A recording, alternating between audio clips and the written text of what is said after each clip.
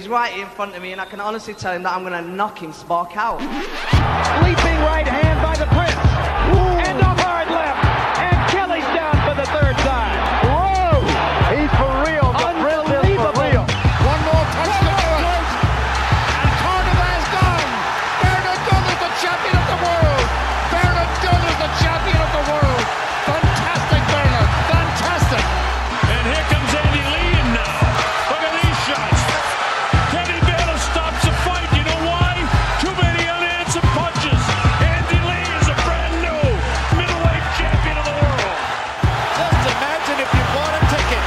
Stop it, Fred. You can stop it any time. Arturo Gati's out on his feet. Frank Cappuccino's going to let him keep going. And you're very welcome along to Off the Brawl on Off the Ball, your weekly boxing show here on Off the Ball. I'm Ronan Mullen, joined as ever by Phil Egan, and this week by our heavyweight boxing guru for a heavyweight week of action. It's Niall Kennedy. Niall, how are you? Good, yeah, all good. It's a while since you were back in. We were recapping your unfortunate events over in Massachusetts, but how are things at the moment? Good, yeah, last procedure tomorrow, so hopefully we're back on the track. We were hoping to get out in December, but we had a relapse in training, so we've had to have 2 more procedures on the back, but the last one tomorrow and then start rehab and try and get back at it. So I've been tipping away, I've been sparring and trying to maintain fitness, but not to the level that you'd be liking, alright. But so the hope now is get this sorted, a couple of days rest and back at it, and a new strength and conditioner coming on board and try and come back bigger, faster, stronger, and one last throw at the roll of the dice, as to say. So are you thinking like springtime for a comeback?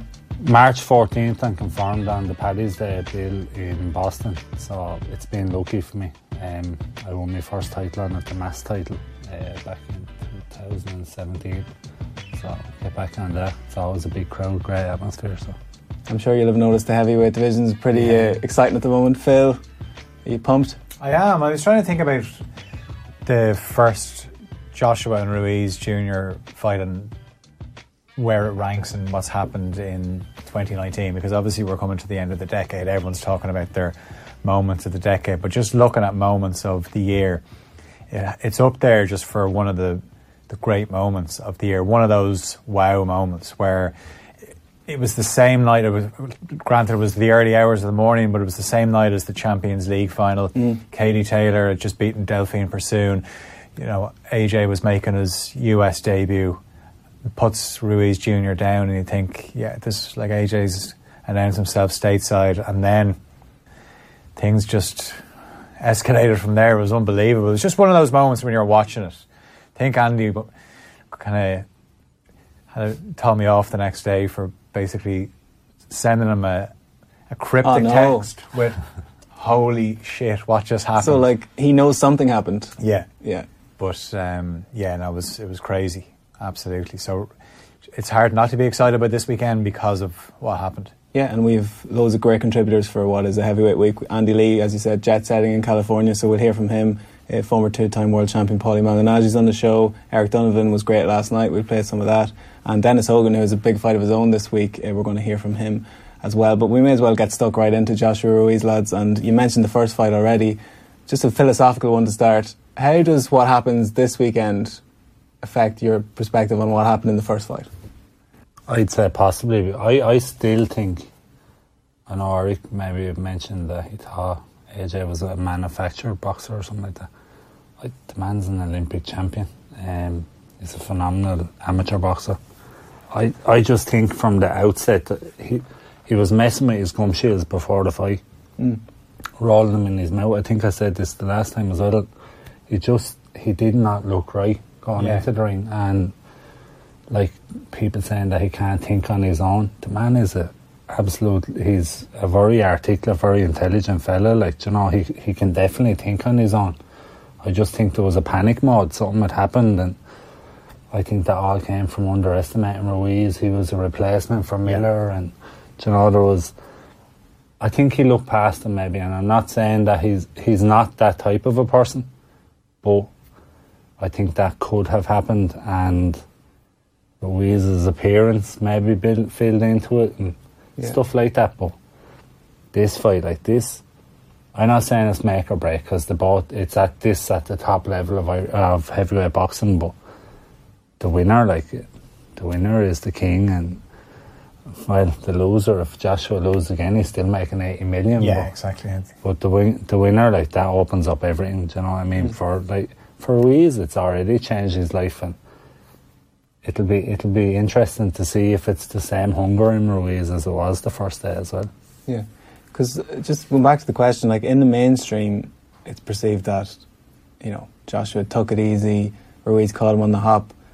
But like it's since in the build up to the fight, it's become more and more prevalent that people are picking Ruiz to do it again. So if Ruiz goes in and basically does the job again or does a better job, we can't consider the first fight to be a fluke or an upset. It's like one of these is a better fighter than the other. Yeah, absolutely. No, I agree with you. And on the other side of the coin now is if Joshua stops him early, then people will discredit some of what Ruiz did in the first fight, and they'll say it was more down to a lack of focus from Joshua rather than brilliant performance from Ruiz, which it was a bit of both, I think, where Ruiz was put down for the first time in his career and he came out swinging and then turns the fight around. So, look what happened when Joshua was put down the first time in his career. He came back and he beat Klitschko.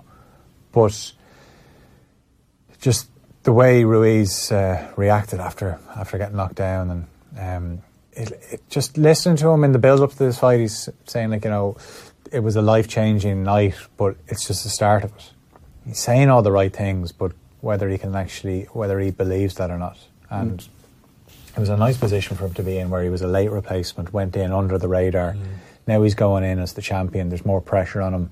There's pressure on Joshua as well, don't get me wrong, but I think maybe the defeat has completely sharpened the focus of Joshua. And yeah, he wouldn't admit probably that maybe in the aftermath of Saturday's fight, if Joshua wins, he might come out and say, look, I took this guy for granted the first time around.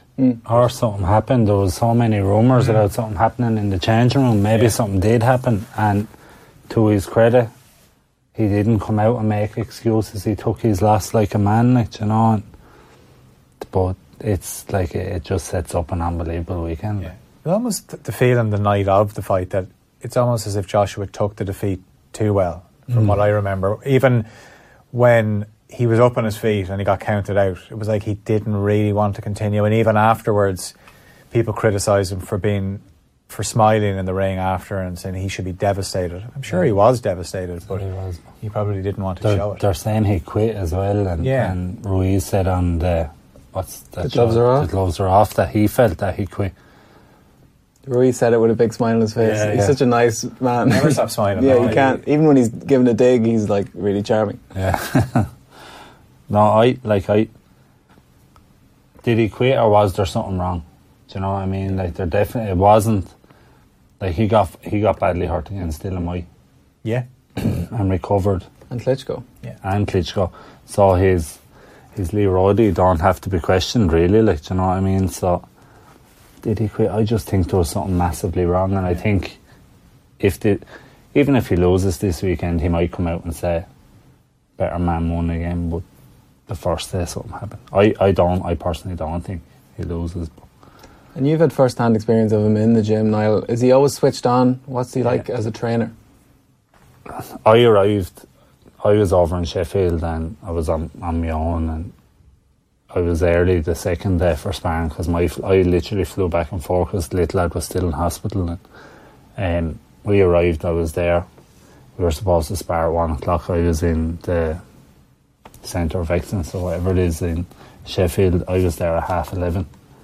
I wandered up to the gym just to have a look at it, sort of get me bearings of the place, and here he was taping up already and stretching him on. Like, he's meticulous. He is a gentleman. Ruiz comes across as a gentleman, like, but as a trainer, like, what he goes to every length, like, you know. And he's after, in that gloves are off, like he said, that he got the option of changing trainers, starting everything afresh again, or adding to what he had, and that's what he's done. He's brought in Angelo, I can't think of his name, Fernandez? Something like that. He's a pads man from London.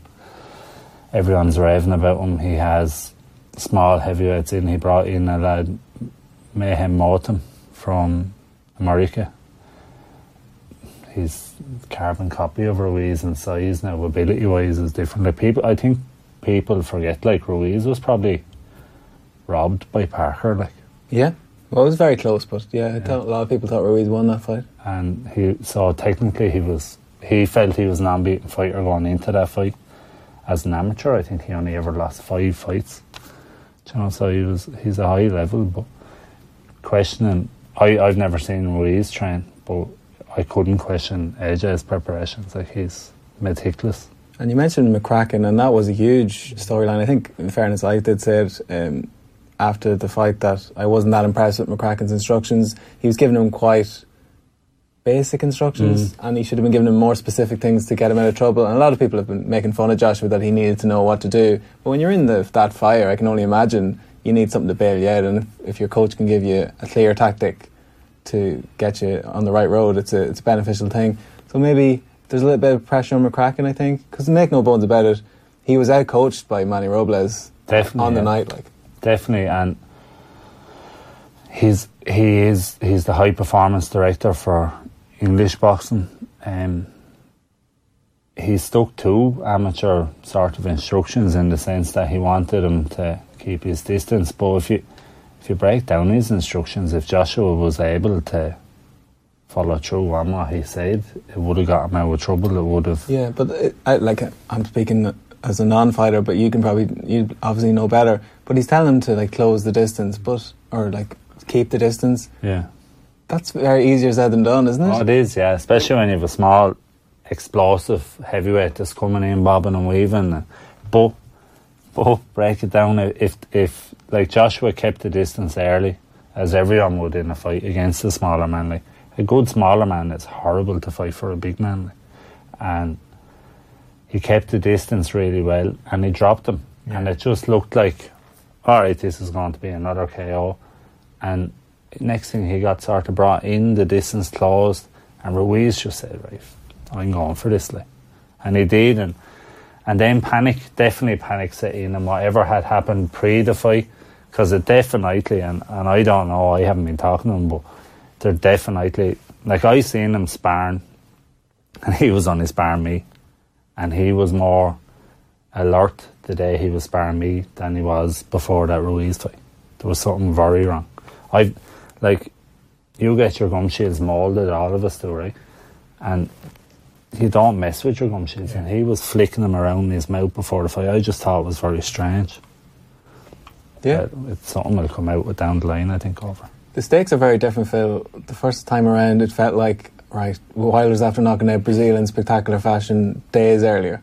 And Joshua probably felt, right, I need to put on a show here. So when he knocked Ruiz down, he was like, right, I'm going to finish this. If that happens again, he's going to get back on his jab and try and keep this is all about the W. It doesn't matter how it comes. Yeah, and you could see that's kind of how I see it playing out, where I think he definitely has the capability, obviously, to stop Ruiz, but there will be a bit of caution there because he'd be thinking back to how things ended in the first fight. So if he does get the early knockdown, he's not going to go in. I wouldn't say he was reckless. He wasn't that reckless. No. I just think he's just so used to seeing a hurt fighter, right, I'm going to close the show. Yeah, and Chris Mannix, it's actually quite funny. If you watch the DAZN commentary back, he's like, Joshua's the best finisher in boxing, watch this. And then as soon as he says that, Ruiz lands the left hook. That's why it was such an amazing fight, just for that moment where you just presume that Joshua was going to finish it, and then Ruiz comes out and does that. So Joshua is a good finisher. Yeah. And beyond, me and Phil just said it there about jabbing and keeping it distance, sort of akin to the Parker performance. What technical adjustments would you like to see him do to win this fight? He has to keep the distance, which you said there, and if it's a thing that Ruiz comes in, tie him up. Yeah. Don't let him throw. Style. And the shot that you're on about there, that left hook wasn't on the chin, it was bang on the top of the head, so cover, protect yourself, keep your hands that little bit higher, ride it, and we're talking about someone that is meticulous, so I know he'll have watched that, and I know that he's added to his bow in it, but I'm sorry, Manny Robles, like what you say, he out-coached McCracken, so he's going to have him. The other man should be better, you'd imagine, but definitely Joshua has to distance, and I know you said it was simple instructions, but if he keeps that distance, his power, if his punches are a little bit quicker this time, they were sort of, he was a little bit robotic in his approach last time, so he needs to, like, he's such a big man and he's muscle bound anyway, that he doesn't need to load up on his shots. And looking at his pad work that he's doing with this new pad man, he looks to be concentrating a lot on that right uppercut, left hook. So I think he's hoping that Ruiz will continue to try it, come in low, and Ruiz, for a small man, even comes in lower than that. Try and take him up with the right uppercut and catch him with a left hook. Yeah, the right uppercut is the shot that landed on Klitschko. So obviously a much bigger man, but you just the feeling I have is just that Joshua is the one that can improve more, and then you throw in what the extra baggage it's going to have for Ruiz Jr. Obviously he's saying in the build-up that it's not, but I just think he wouldn't be human if it didn't affect him. With the diamond ring on his hand. Yeah, everything. Like just the attention that he's got. And, he's now a household name. Everyone knows who Andy Ruiz Jr. is. Like, boxing people knew who he was, but now a casual sports fan knows who Andy Ruiz Jr. is, and that attention that he gets now. So, and it'll be interesting to see what weight Joshua is. There's talk that he's a lot lighter. I can't see how he can be that light. He looks slimmer in the face, certainly, but that doesn't necessarily... He could have distributed his weight differently. Yeah. He doesn't look as chiseled in the sense that I'd say the man, he couldn't not look well built. But he does look a little bit more not as stiff looking. So I'd be hoping that will show that he's going to be a little bit looser and a little bit quicker. You look at his contemporaries in the heavyweight division, top 10. There's not many with that physique that he has. No, Wilder hasn't. Wilder is very light. Wilder comes in barely 16 stone. Yeah. Oh, listen, Skinny we were legs. talking about him last week. I just don't know. We just couldn't work out where the power comes from, Niall. Oh, he didn't win 1 second that fight. It was just not 1 second, and I was there raging because I kept saying to myself, I'm definitely going to put money on Ortiz. I think he schools him again. And he was schooling him. I was there thinking, oh no, next thing just bang. Yeah. But it's like what he says, they have to perform to their best for 12 rounds, for 3 minutes, for 12 rounds. He only needs 1 second in the fight. And that is proof, it's just ridiculous. Kind of equivalent to parking the bus as a football team, knowing that hit them on the brake. You're trying to hit them on the brake, and eventually the better team are going to break through. And the golden snitch, fellas, we spoke about last week. What was I going to say? So you mentioned it's an interesting point because it seems to come up every week, Niall, about this shot on the temple or scrambling your equilibrium. Can you kind of frame what that's like as opposed to taking a flush shot?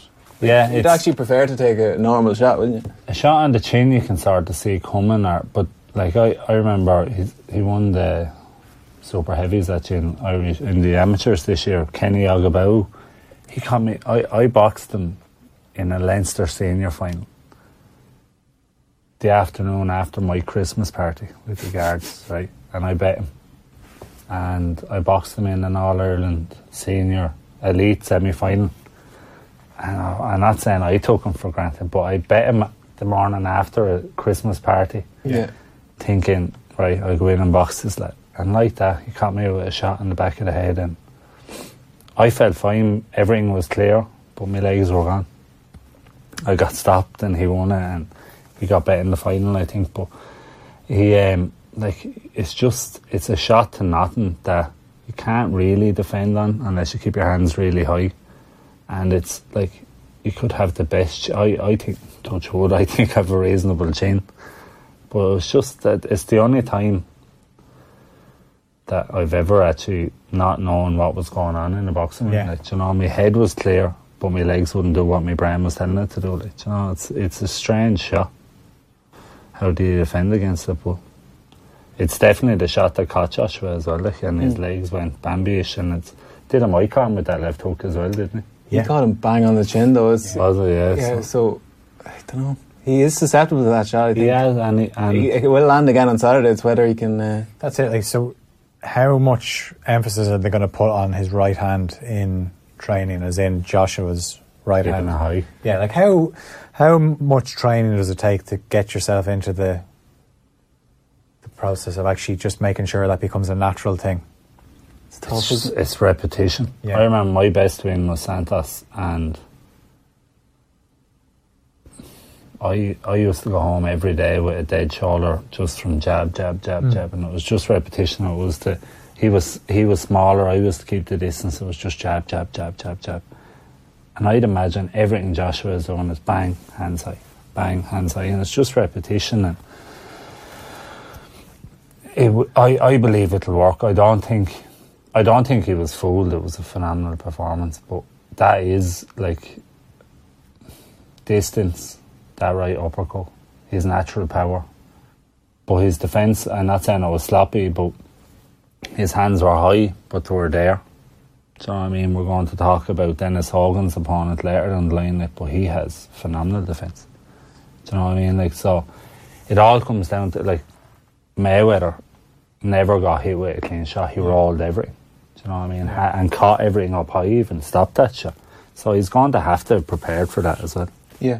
And you've mentioned Olympic champion and everything, but I've been listening to interviews with him, and he's been talking about dedicating more time to the boxing gym and less to his physique and all the road work and things. But is that not a bit foolhardy in the sense that it's his unbelievable athleticism and power that's got him here? And to be trying to turn himself into Pernell Whitaker or something in 6 months. Yeah, there's no point in changing the wheel, as to say either. No. But like, of course, he has to work on specific things, but... Do you believe everything you say in interviews either? Like, he's being interviewed so much about the defeat. Yeah. Like, he has to give a different answer the odd time, like, you know what I mean? So I'd say he's just there saying, I'm going to say this now. Yeah, but is there no harm in that, though? Trying to... Of course, but I'm just saying, like... upskill almost. Yeah, but... I don't think it's even upskill. I think what he meant by it is that he probably had concentrated too much on weightlifting, too much on... I'm not sure if he does a massive amount of road work, but he concentrated on a lot. Like, his physique is crazy, and he does look a little bit softer this time. So maybe, like, the way he said it actually is that in the gym and doing road work and then boxing, if you split him up and made him a part-time boxer, so that he's trying to be a full-time boxer now, but still doing the other things. So the only thing you're going to imagine that his fitness is better, but you're just going to have to pray that he hasn't fatigued now, that he hasn't overdone it, maybe in panic mode as well. Like, so. Yeah, it's such a fascinating fight. Like, he's talking about muscle memory, and he's never going to have the muscle memory of Andy Ruiz, who's boxing since he was 6, or Tyson Fury, who's boxing since he was out of the cot, basically. So I think he's got unbelievable attributes that those lads don't have, and he should be leaning on them more. His strength, like. Exactly. Like, you know, hammer the hammer, as people say, like, and if he does that, I think he'll win. But Ruiz, just the last point on this, there's so much, we could talk about it all day, but Ruiz, is he just going to come in and do the same thing again, Niall, or...? I think he only knows one way to fight, and I'm not saying that he's a naive boxer, but if you're fighting a big man, you can only really fight him one way, and the way he does it is phenomenal, so why would you change it? So they have a brilliant... Manny Robles is... They rave about him, like Michael Conlan all were out there with him. He was over the WSB team at the time, and he's a brilliant coach. Wasn't Jason with him for a while as well? I think the issue, and it's actually similar to McCracken, where he's so many fighters to handle that... That's why the lads came home, I think, as well. That's probably why it's no harm that Joshua got another one-on-one guy in to just do those little basics with. Exactly, yeah, but why would you change your style? His hands is what surprised so many people. The speed of them. Yeah. Oh, he's such an exciting... Like, come what may, he's going to be a fixture in this division for the next 5 years anyway, so he's an exciting ingredient that we didn't have 12 months ago almost. So yeah, and also as well, if Joshua was to lose, people might think, oh, well, where does he go? Like, what does he do? But it just means he's under more pressure to take out one of the bigger names, even bigger than Ruiz Jr., that he might be pressured into taking on a Wilder or a Fury sooner than he wanted, which is great news for boxing fans. We get to see these fights.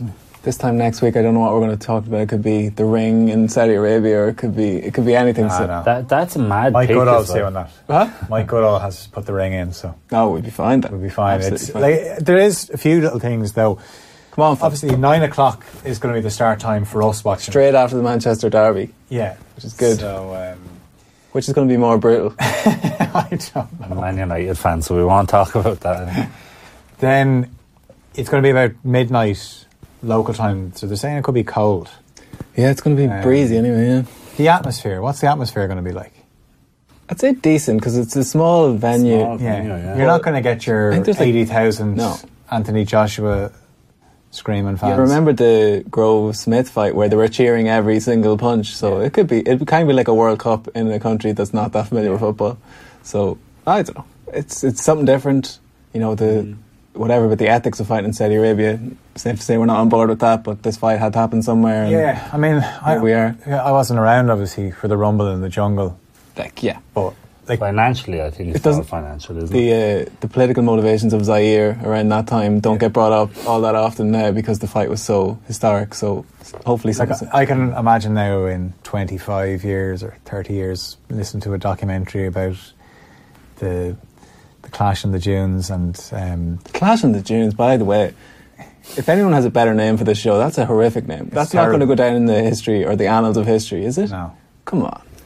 Rowdy and Saudi has been taken by Smith and Groves, but someone out there surely has a better suggestion. So hashtag off the brawl if you've got something. Yeah, could be better. But they'll be doing a documentary about how, at the time, Eddie Hearn was criticised for bringing this fight to Saudi Arabia. And, you know, I agree with people that say, like, as you mentioned there about the ethics of the country, Eddie Hearn is just looking purely from a financial point of view. And, you know, Anthony Joshua, Andy Ruiz Jr. are making more money out of this fight than they would have if it had been in Cardiff. Yeah, and people are going to say it's a cash out. If Joshua doesn't win, he's got another, 80 million at least. So, And sport at the elite level, money talks. and boxers, listen, Saudi Arabia, I could talk about that as a whole other issue, but if anyone deserves to make as much money in any sport as possible, it's fighters who are putting their lives on the line for themselves and their families. So I'm not begrudging the lads getting any money from any way they can get it. I'll get predictions in a second. I think I kind of an inkling of what ways they're leading. But Eric Donovan was on last night, and these were his thoughts, speaking to Joe on Off the Ball. If you look at the last four guys that Joshua has been in the ring with, Povetkin, Parker, Takam, Klitschko, you know, big men, you know, and next minute he's in against a small, you know, he's 6'2", you know. He's got a height advantage of 4 inches over He's him. got 4 inches of him, Yeah. but like, it wouldn't be unusual either to be hurt in sparring. You know, it's heavyweight boxing. It's happened to him before, I'm sure. Yeah, you're going to get hurt. So the point was maybe he'd been knocked out and he wasn't quite recovered. I heard the reports that he was knocked out as well, and if he was, then like that definitely would have some sort of an impact, maybe psychologically. Like, but I did notice from the very opening round, I thought the tactics from Ruiz were spot on. Joshua went straight onto the back foot, as he does anyway. He tries to, like, you know, keep it at arm's length. He wants to have a look, and the commentary team were kind of like, Joshua's just having a look at his guy, he's sizing him up, but I actually felt that Joshua wasn't in control from the opening round. Ruiz was in control. He was taking the centre of the ring and he was walking around. His boxing IQ was very, very high, Ruiz. He actually was orchestrating the fight. He had Joshua, he was more or less leading him around the ring, and this all expends energy. Joshua's on the back foot, you know, he's staying out of trouble, but he's on the back foot constantly, and what is it that Ruiz is orchestrating it. Yeah, so orchestrating is an interesting word. What is it that Ruiz is doing that's enabling him to orchestrate it? He's How did he do intelligently, that? it's called aggressive intelligence, you know. He's being aggressive, and he's doing it in a very intelligent way by pressing, by forcing the initiative, but not expending energy. The Okay. person on the back foot is retreating, and they're having to think more. So they're expending more energy than the person on the front foot. And is Joshua regarded as an intelligent fighter in the same way? He is intelligent, but I don't think he's as intelligent in the kind of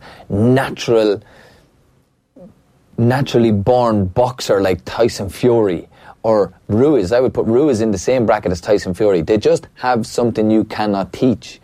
Where Joshua joined boxing, I think it was 18 years old, you know, so had a lot of attributes and abilities that kind of set him up to be developed from there on in. And in some ways he looks like a manufactured type fighter as opposed to a naturally born, gifted, elusive type fighter like Ruiz or Tyson Fury. And that's what went against him in this fight, because he's so robust and so robotic, and even for what he has achieved has been unbelievable as well. And he is an incredible athlete. He's an unbelievable athlete for what he has in strength and robust and physique and that type of stuff. He lacks in other areas like in elusivity and agility, and you know, Andy Ruiz had these in abundance. And even when Ruiz got hit by Joshua and probably an element of Joshua underestimating him too. Yeah. In the third round, when Joshua did let go, caught him with the left hook and put Ruiz on his backside. Ruiz had this look, even on the ground, as a guy that was deflated, down, but not out. You could tell, even the look in his face, he was disappointed with himself for getting caught. Yeah. But he wasn't hurt. He wasn't discombobulated or anything like that. And what did he do when he got up? He didn't retreat. He straight back on him and stuck it on him and actually caught Joshua then. And so people who've looked at this fight or even just looked at the two physiques and thought to themselves, well, maybe there was something off with Joshua and like your man, okay, look, he's got skills, but this was like a one-off thing. This ain't happening again. That is to misread it, in your opinion. Ruiz is a serious operator. Oh, without a doubt. Joshua had 22 wins. One of those wins were knockouts. The only one he didn't knock out was Joseph Parker. He beat Joseph Parker on a wide points decision. But like I said, you think Joshua knocked out Klitschko, knocked out Povetkin, knocked out Dylan White, knocked out Carlos Takam, knocked all these guys out. Yeah. Dominic Brazil, he didn't knock out Parker. And Parker lost, or Andy Ruiz lost to Parker only a few fights before the Joshua one in a very, very close points decision, majority decision. So he ran Parker very close as well. So he had to be respected. And his record as well is unbelievable. 33 wins himself, and 22 of those are knockouts. Yeah. So that has to account for something. But I do think they overlooked him a little bit. But it was great to see, because I looked at it again today for the purpose of analysis, like to come in and have this chat, and even looking back, I know hindsight is great now, but you can actually see the determination in his eyes, the hunger. There was no stopping him, because even in the 7th round when he done him, Joshua threw his best punch for probably 3 or 4 rounds, landed a cracking left hook on Ruiz's chin, and Ruiz's response was to open up. It was almost like Joshua just woken the beast, and he retaliated with an onslaught that just put Joshua over. And for that moment, in that split second when Joshua caught him with that hook, Joshua looked to be, you could see it in his eyes, he looked to be like, oh, I have this guy, but no, backfired on him straight away. Joshua has said that he's adopted a prison mindset. He spent his 30th birthday in digs in Sheffield. He cut out salt. He's taken this all very seriously. You mentioned him being almost muscle-bound. He's slimmed down. He's a smaller man now. He looks less boxy almost. So maybe that's a good thing. But he said he has watched the fight back. It's interesting you talk about watching the fight back today. He said he's watched the fight back literally dozens of times in slow motion. So I'm really curious to see, what's he going to see and what's he going to do differently? Say Ruiz is thinking to himself, well, that worked well the last time. I'm going to, as you've described it, orchestrate things from the middle of the ring, put this guy in the back foot. What's Joshua going to come up with this time around, I wonder? Well, I don't think Joshua can adapt to a different style than what he normally has. That's just him now. He's just Joshua is he's an upright type of fighter. Good jab, very good jab. Tries to keep his distance. He's not a forward fighter. He's not an attacker. Yeah, he has an 8-inch reach on He's Ruiz, a brilliant reach. so he should be able to keep it at arm's length.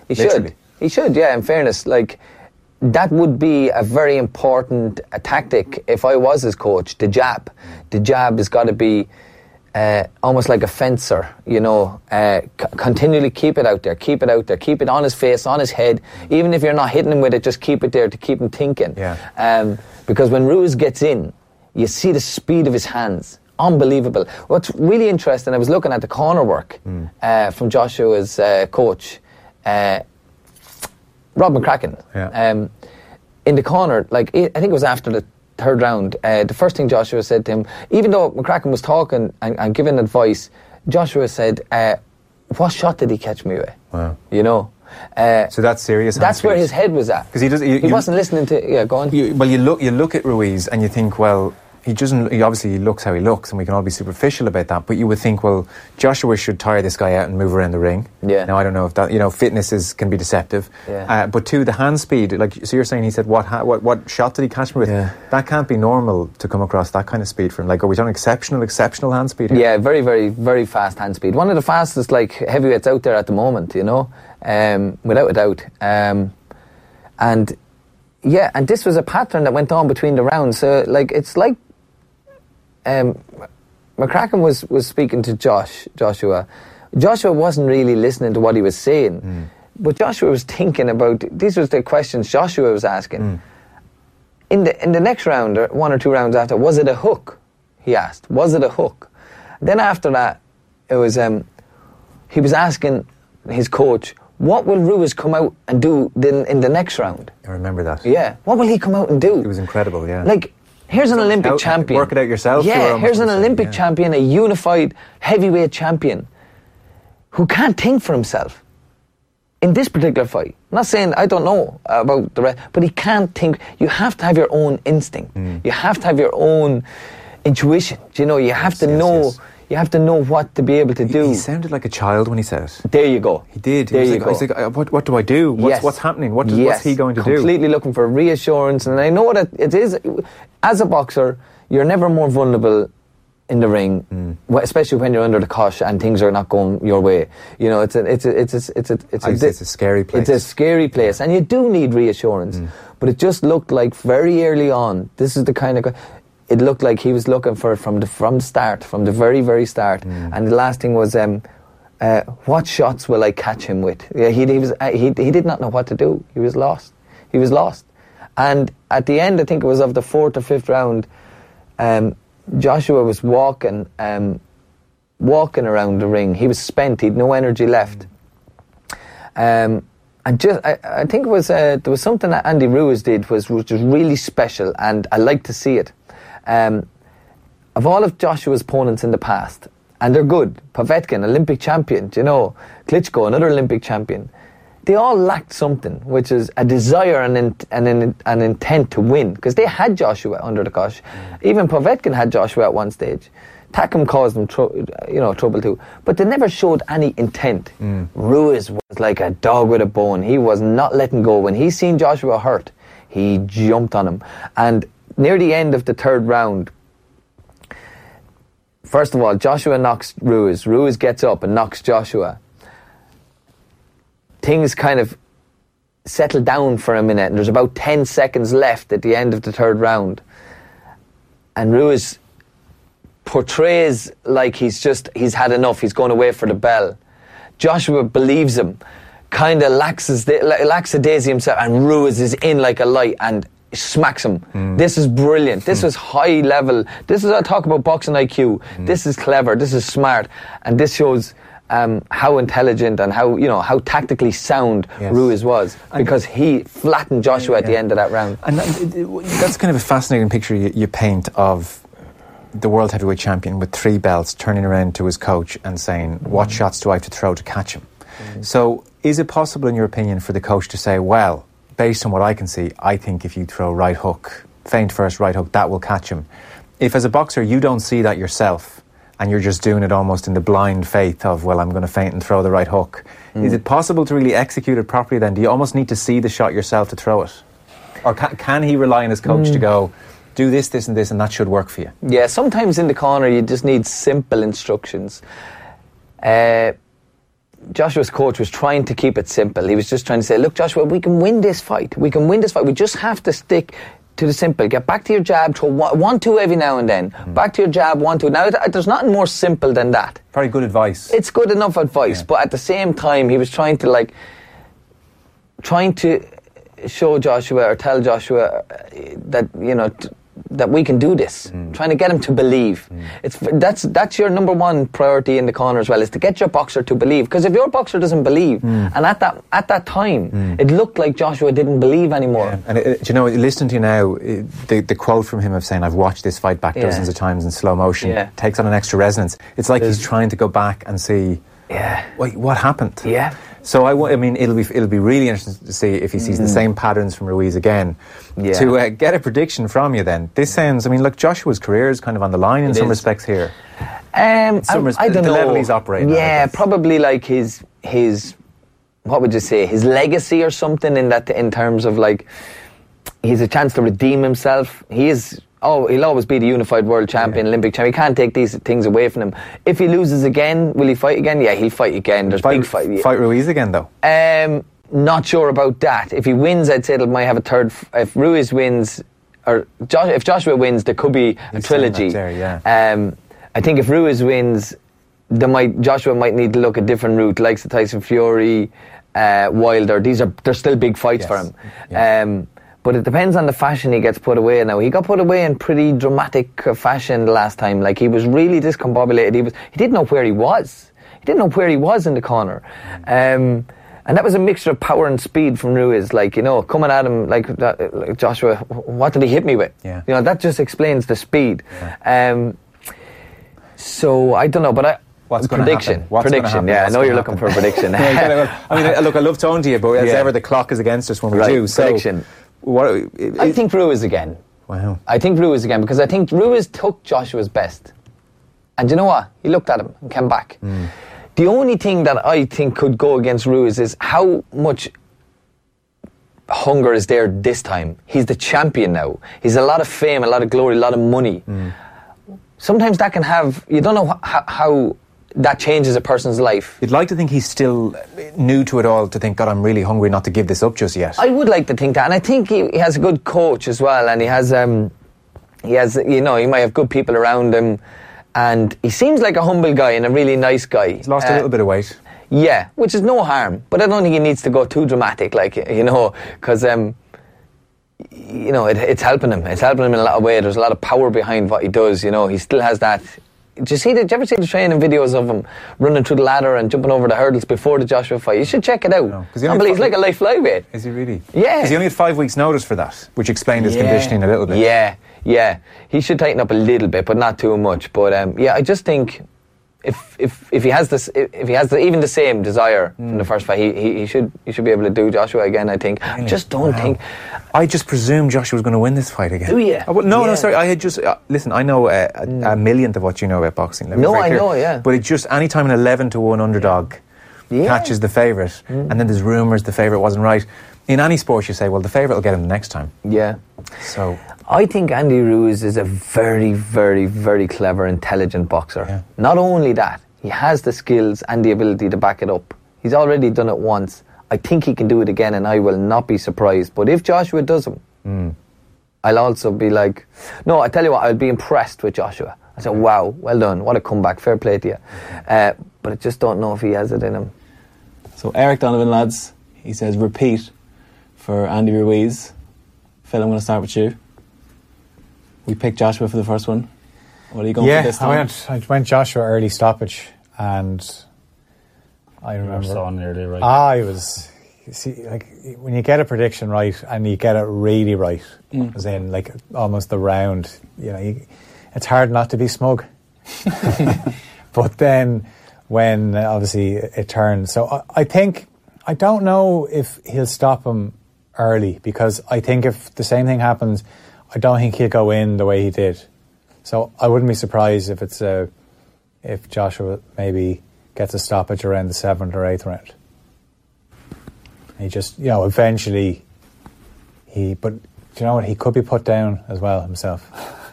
There's going to be twists and turns. I'm excited. I'm just excited watching it at a normal time. Oh, listen. Yeah, it's good. And not through one eye where you're trying to stay awake. Here, that first fight in New York is honestly the craziest sporting event, because Katie Taylor had just fought, and that was enough to process at the time, because there's a Belgian journalist sitting beside me telling me that Pursoon was robbed, and I was like, shh, Josh is about to get knocked out here. So it was mental stuff. I hope this is as good. It should be. Niall Boom Boom Kennedy. So nail your colours to the mast here. What way you going? I think Joshua wins it. I think late stoppage or points. It might be a bore fest, but he is going to try and get that W. There's no way, by the way. Absolutely no way. Ruiz on points? Can win No? on points. No. No. Not having it. That ain't happening. No, it won't happen. It can't happen. I think it's going to be, we talk about this fight a weird amount, but Meldrick Taylor against Chavez, where if Joshua has him rattled at the end, the referee might just jump in. It could happen. There is going to be them factors, but yeah.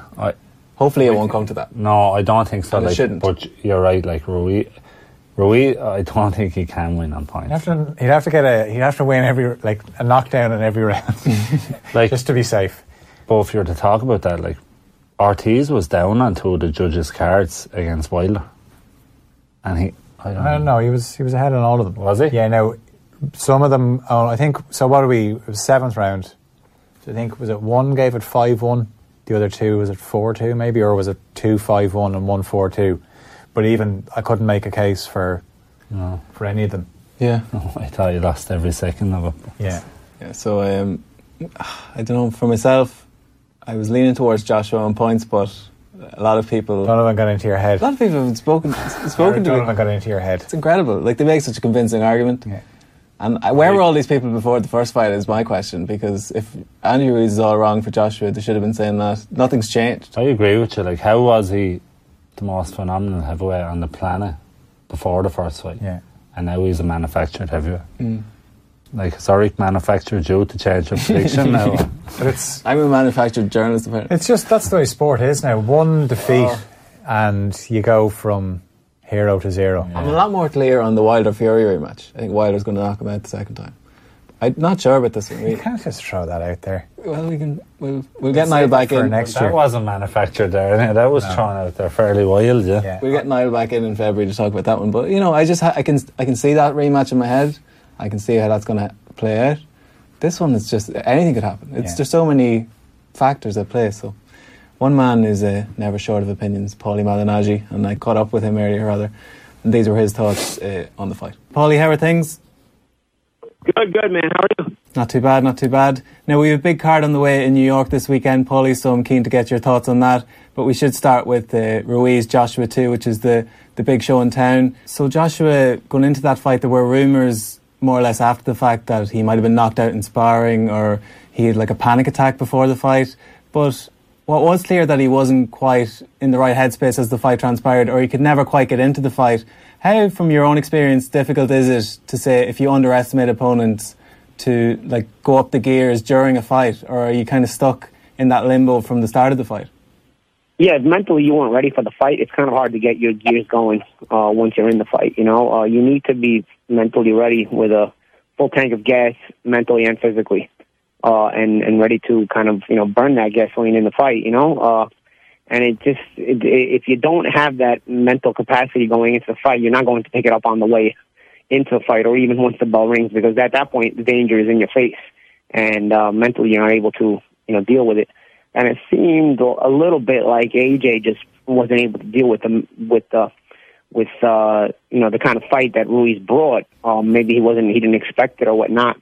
But nonetheless, Ruiz is, like I said, is a quality guy, and AJ should have been more ready. And did you have any experiences like that in your own career, where maybe you got more than you bargained for from an opponent? Yeah, of course. I had a guy early in my career also who was a Mexican fighter like Ruiz, and he kind of played me the same way. It was very nice at the weigh-in, taking pictures with me and whatnot, and it kind of throws you off, if you haven't experienced that yet, and he was just too nice, and I ended up kind of feeling bad for him. But then come the night of the fight, he got in my face a lot, and it was like a fight that I had to work a bit harder than I anticipated to win. Luckily he wasn't on my level, so I was able to handle it, but still, it was the kind of fight where you end up taking some shots you shouldn't have took, and people criticize a lot when you're a prospect because they want to see perfection, and rightfully so, because you're not fighting opponents that should be testing you a lot, and so it was definitely my learning experience in to say that no matter what a guy's mentality seems like, once the bell rings, you have to assume that they are always ready to come hurt you and come take you out. So you have to have the same mentality, otherwise, you're going to risk being run out of there. Yeah, and one point on the first fight, Paulie, Rob McCracken came in for a little bit of criticism for his instruction in the corner or maybe the overall game plan. If you were in Joshua's corner for this fight, what kind of instructions would you be giving him as opposed to what he did in the first fight? Everything's hindsight is 20/20, so I don't think it's fair for everybody to kind of just be criticizing now, because it's easy to look back and say, when you play the Monday morning expert, it's easy to look back and say, okay, it should have been this way, and this way. But in the moment when the pressure is on, it's a lot different. There's a lot different feeling, and you have to kind of make certain decisions, and you have to say certain things in that moment. So the pressure is obviously on, and it's a lot more difficult to come up with the right things to say sometimes. But nonetheless, I do think AJ has to impose himself both from a boxing standpoint and from a physical standpoint. But it's a little bit difficult from that just to say that. Just to say that basic, because Ruiz has a tendency to punch with you, so you need to mix in your tactical with your feints, and so that when he's trying to punch with you, you're throwing it off. Because if you're feinting him out of position, then him trying to punch with you is going to get all thrown off and all discombobulated. And then of course mixing your feints with enough shots that land, because if shots are not landing, your feints are not going to work. Guys aren't going to bite on them because guys are not going to be nervous. So you need to make your jab count, you need to make your feints count, you need to make your shots count. And you have to balance all those things out. And I think if you do that enough, I think you have to actually get the knockout, because Josh was a very heavy puncher. And, Ruiz is a small guy who obviously is able to be knocked down by Joshua, as we saw early in that fight. Yeah. And a lot has been said over here about maybe Joshua employing tactics similar to the Joseph Parker fight. Are those fights comparable, Parker and Ruiz's style, or do you think it's just generally more Joshua needs to fight at distance and take a points decision if that's what comes? I don't know. I did hear Josh was talking to Vladimir Klitschko, so I could see him taking a safe approach to the fight. There's also situations where when Vladimir fought short guys, he'd kind of lay his hands on top of them, lay on top of them when they got too close, so that he'd force a break, and then from the break, you wind up forcing the smaller guy to fight on the outside again. When they get too close, you just kind of lean on them all over again, So I could also see this fight becoming such a tactical, almost boring kind of fight, where AJ doesn't allow Ruiz to kind of fight on the inside. He'll kind of just lay on top of him and force a break, and then force Ruiz to fight on the outside. And if Ruiz becomes impatient from the outside, he may run into a big right hand and get knocked out. So I could see from a tactical perspective that too. Where you're trying to see you're trying to see what's going to work for you, what's not going to work for you. But you're honestly going to really come to grips with it once the bell rings, and you're going to see for yourself, kind of which of the things you prepared for might work better than others, because you prepare for certain different things, and then some things might catch and some things don't. Yeah. And one thing Ruiz had on his side, and you've alluded to it already, he had the element of surprise that maybe those in the Joshua camp didn't quite take him seriously. That's gone now. Do you think that affects his mindset or his mental approach much going into this one? I don't think so, because fighters from Mexico tend to be very prideful in their fighting ability, in fighting for their culture, for their race. So I think that always comes in the ring with you when you're a Mexican fighter. There's that pride, that machismo.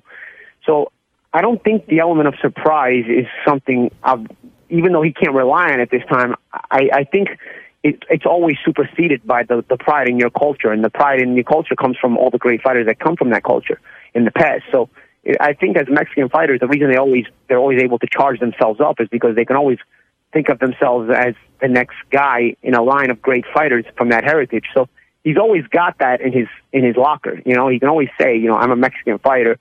Doesn't matter if this guy is great or not, I'm here to fight, and doesn't matter if this guy knows I'm not going to surprise him this time, I'm here to fight. So I expect a motivated Ruiz. I regardless of anything, I don't think him not being able to surprise Joshua is going to affect his mindset. Yeah, and from a tactical standpoint, it's been well covered now that, fast hands from Ruiz are going to give Joshua problems. He's got the short stature as well that Joshua's not quite used to. From a tactical standpoint on Ruiz's side, is it a case of if it's not broke, don't fix it, or is there anything he could do better or adjust going into this? Well, I think there's probably more he's going to be able to show if Joshua shows more. He didn't have to really show a lot, because once he hit Joshua, the fight was essentially over, even though it lasted a few more rounds. So I think there's more in what Ruiz can give you and show you. It's just it's got to be brought out of him, and I expect both guys to show more this fight. Yeah, and moving on to the broader heavyweight picture, we saw Deontay Wilder making somewhat of a statement last weekend. It was a quite an intriguing fight, much like the first one where Ortiz seemed to get a lot of the judges' scorecards. But what did you think of Wilder's overall ending? Well, he's an explosive puncher, and he knows what to do. He probably should be a little busier with the jab and try to win rounds with his style, but he's getting a hold of what he wants to do. I saw a very composed fighter. Now, if he can just remain this composed, I saw him very composed, more composed than even many other fights. If he can just remain this composed and also win the rounds, you've got a very, very difficult guy to beat. Yeah, and I remember listening to you a couple of years ago talking about how much you admired his jab, and Mark Breland was obviously a big proponent of that jab in his corner. He seems to be neglecting that a little bit more and just kind of getting greedy on the right hand. Would you encourage him to maybe use that jab, get back to using that as a weapon more? I think he probably could be a little bit busier with it, but Mark was not only great with the jab, Mark was also great at understanding the distance of the left hand, and I think Wilder, despite not being busy with the jab, showed tremendous calm and composure in understanding what distance he needed to be at in that fight, So although he was losing the rounds, he was never in grave danger. And eventually, because he was never in grave danger, it never affected his concentration on his eventual game plan, which was to set up that big shot. And he kept composing himself, kept controlling that distance. Eventually, he got it. Yeah, and we were talking about the Ruiz-Joshua rematch, but another rematch that seems quite likely is Wilder against Tyson Fury sometime in the spring. Are you expecting a similar fight in the sequel, Paulie, or is who you favouring at this juncture? I felt Fury won the first fight, but I think these two guys are the top two heavyweights in the world, bar none, and I think there will be adjustments made by both guys, and so I look forward to seeing it. Yeah, and there's some interesting matchups on Showtime this weekend, headlined by our own Dennis Hogan taking on Jamal Charlo. What kind of fight are you expecting there? Hogan showed a lot in the Munguia fight. Many people even thought he won the fight, so I think he's going to. Did you think he won that one? You could make a case for him for sure. You make a case for him for sure. I thought he won the fight, but you can make a case for him, for sure. But nonetheless, I think Charlo is a better fighter than Munguia, and it's obviously a higher weight class now. But I think he fought Munguia at light middleweight. Am I correct? Yeah. So there's more out there. There's more to deal with when it comes to Jamal Charlo, but Hogan earned this opportunity because of the performance he had against Munguia. I could see him giving Charlo some rough moments. We'll see. We'll see how Charlo deals with these rough moments if he gets them. But Charlo was obviously battle-tested, because even in the Karabov fight, he was given rough moments, but he maintained composure. So Charlo is not an easy guy to deal with. Mm. And then the co-main, as it were, or another appetising fight on that card is Chris Eubank Jr., someone you'll be familiar with from covering cards in this part of the world. He's taken on Matt Karabov, which looks like a tricky assignment on paper, Paulie. What do you think is going to happen there? It's a really, really tricky fight because Karabov is not to be underestimated. And, of course, Eubank is a guy who's always in the fight with his power, mentally very, very strong. I think it's a tricky fight. I think that's probably that might take the best action of the night, that fight, We'll see. And last point before I let you go, as I said, you would have seen a bit of Eubank and you had some first-hand experience of him when he fought DeGale, but do you think he's improved at the level that maybe we saw when he fought Spike O'Sullivan? It felt like he was going to kick on and become a force at world level. He hasn't really done that. Do you think there's still time for him to make an impression at the real top level? There is time if he's able to get a really good performance Saturday night. I think Saturday's a very key night for him, because I think he enters the big time, not just in name reputation, but also in the literal sense. He's able to get a solid performance and a solid win Saturday night. 2-weight champion of the world there, Paulie Malignaggi, with his thoughts on Joshua versus Ruiz, and also a big show in Brooklyn, which we'll get to later in the show. Dennis Hogan once again challenging for the World Championship. But we should, in what is a golden era of heavyweights, Niall, and there's no shame in saying it, sometimes we look at the history books and think that was a great period, but you look at some of the heavyweights around at the moment, it's fantastic stuff, and this is a heavyweight card top to bottom. Yeah, you asked me for my top 10 the last time I was in with you, and the majority of my top 10 are fighting Saturday night, bar Wilder and Fury. And the one that I think slips under the radar is Michael Hunter, and he fights Povetkin, and if he beats Povetkin, he has to be knocking on a door for a world title. What a story he's been. Sure, he's only losses to Usyk, and can you see, there's not too many people shouting to fight Usyk, is there? Yeah. Bar Derek Chisora, my hero. So Cowboy will fight anyway. Yeah. that fight looks like it's going to happen, yeah, in the spring. So that's another exciting one, another big heavyweight clash. Are you leaning anyway on Hunter Povetkin?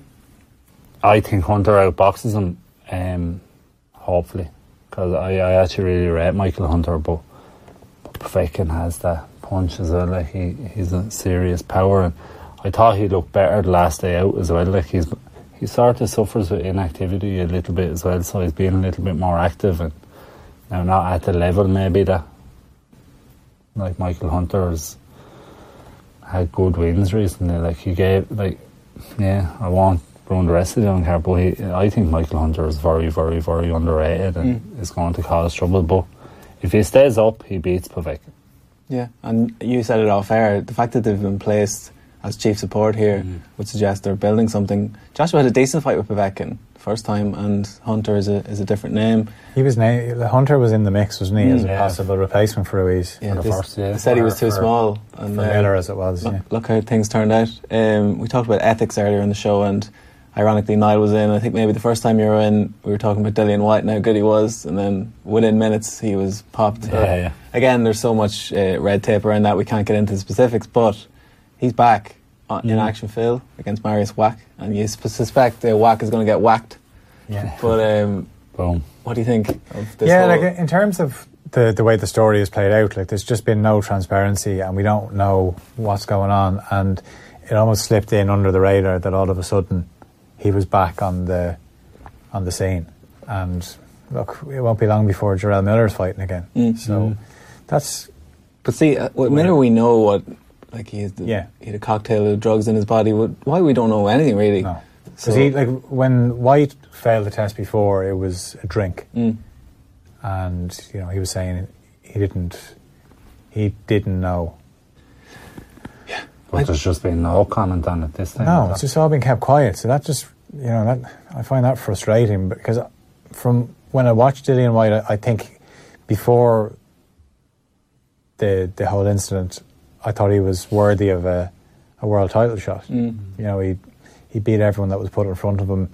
Not technically maybe not as good as some of the other heavyweights, but always entertains, and he can bang. And his resume as well is almost second to none outside the champions rather. It's a shame. Like, we had a question in the mailbag last week: who's the best fighter to ever win a world title? And in this current crop, certainly in Britain, it's him, it's Luke Campbell, those two probably. So I think he will get a shot. I saw him and Joshua were quite chummy at the open workouts yesterday, and might talk about a trilogy with those two. Obviously White beat him in the amateurs, Joshua beat him in the pros, so there's a huge story there. Elsewhere in the card, unless you want to say anything about White, Niall, we have Filip Hrgović. No, I think Marius Wack, his last 3 or 4 fights, he's been stopped. Not while he won. I can't remember who he won against. I was just looking at it on BoxRec, but he's been stopped by Povetkin. He's been stopped by Martin Bakole. Stopped him recently enough as well. And I'm not saying Bakole was Joshua's sparring partner as well when I was over there with him. It's very decent, but he got stopped by Hunter. So I think that shows the level of Hunter as well. Yeah. So White, we were expecting early, I think. No shocks there. Similarly, Eric Molina's back, another man who popped, had a big ban. He's coming off the back of that. He's fighting Filip Hrgović. Another straightforward fight now. I'd imagine it's straightforward, because I think they're building Hrgović something crazy. I think like Sauerland promote him, but he's signed with DAZN now, or DAZN now. DAZN, yeah. And he did El Animal, I think they're calling him, or something, isn't it? And they're really, yeah, that's Jason's that you said, isn't it? Just put an L instead of there. Yeah, so I think they're building them big. If you go by BoxRec, him and Molina are third in line. Povetkin is chief support, then them, and then White. I think White is just a filler fight, because it was supposed to be, unfortunately, it was supposed to be John O'Carroll. Scott Quigg, and I would probably have been over there if he was on the card, so it's a shame. But here we are, and it's a huge heavyweight card. And but Molina in the open workouts, and I know he's had that ban, but he looked trim in the open workouts. He looked fit. So Turner brought Hrgović to this, and Sean Turner did. And I remember talking to Sean Sean got that short notice. He got 5 weeks notice and wasn't even at his fittest. So, and he went the distance and went 8 rounds. So it's interesting to see. Like Hrgovic hasn't been clipped as a heavyweight yet either, and I don't think Molina is the man to do it now. I think he'll be stopped alright, but it'll be interesting to see if he does get hit. Has he itching? And all the exotic names on this card, and Tom Little is in amongst them. Niall against Majidov. It's an 8-rounder. Should be competitive, or at least action filled, I would think. Yeah, he's an Azerbaijani, Majidov, and he's only after being signed by the Zone and Matchroom, I think. So for him to get on this card shows that they have intentions behind them anyway. But they have every heavyweight bar Wilder, I think, don't they? So. Yeah, and Fury as well. Fury. Yeah, they're trying to. There's talk of a PBC belt with Al Heyman trying to get his own belts and try to do away with the WBO and all this kind of stuff. So I'm sure the Zone are having similar thoughts. That would get messy. Yeah. You need more belts. That's exactly it. Yeah.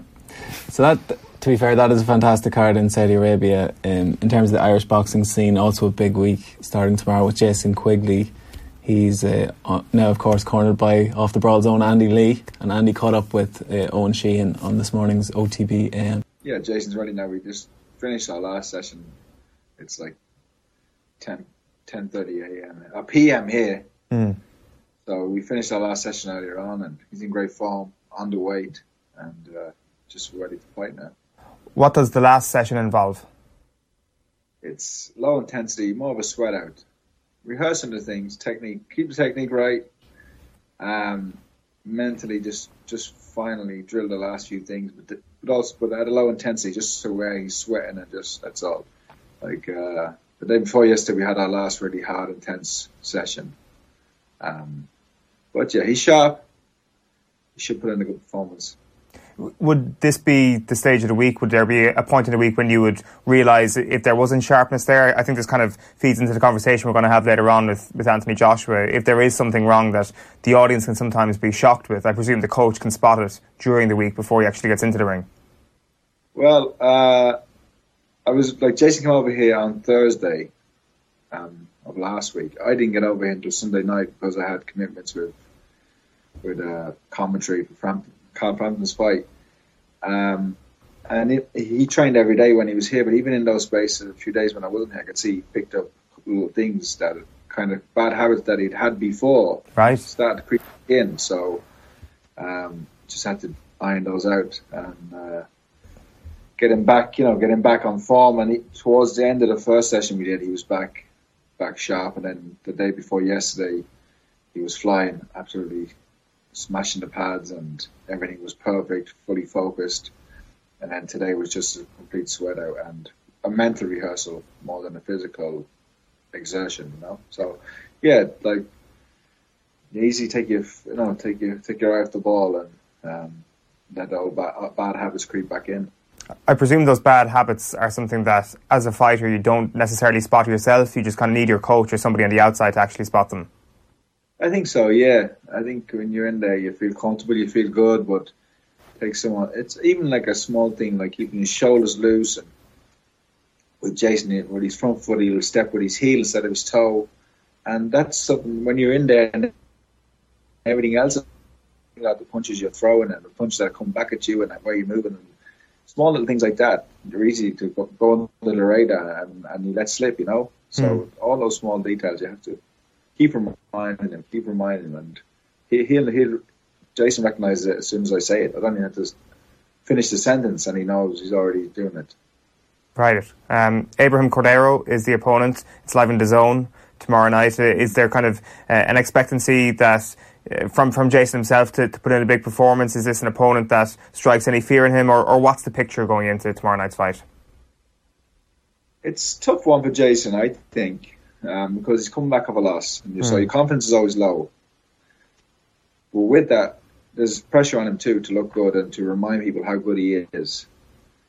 I've certainly said that to him. Like, it's important that you look good in this fight and that you put on a performance, a dominating performance. Corrado is tough. He's experienced. I don't think he'd pose much of a threat to Jason technically. But the question is how Jason can win the fight, easy, but it's how he goes about doing it and how he looks while he's doing it is the question. And I think once he gets the first couple of rounds out of the way, he gets back in there, starts feeling better or good. I think he'd just go for the gears then. So, yeah, I expect if he can reproduce what he does in the gym, he doesn't have any performance anxiety, then he should stop Corrado, or at least dominate him every round. Yeah, it helps hugely that he's been fighting over there for such a long time. He knows that the aim of the game is not just to win these bouts, it is to win it in style, it is to get knockouts for the United States crowd. Yeah, and look, for Jason now, he's 27, 28, and he's 17 fights into his career, and he's not a prospect anymore. He's kind of he's in this nowhere where he's not a prospect, he's got a one defeat, and he has to not take chance, but he has to start making some noise about it for himself, and get people excited about it, and put his name up there with the contenders of the division, because he hasn't got too much longer left. Where this window, the next year is very important for Jason, that he keeps performing well and push on for a title, because if not, he'll just drift off and become just, not even a contender, but somebody who had potential but didn't make it, So it's a crucial time for his career.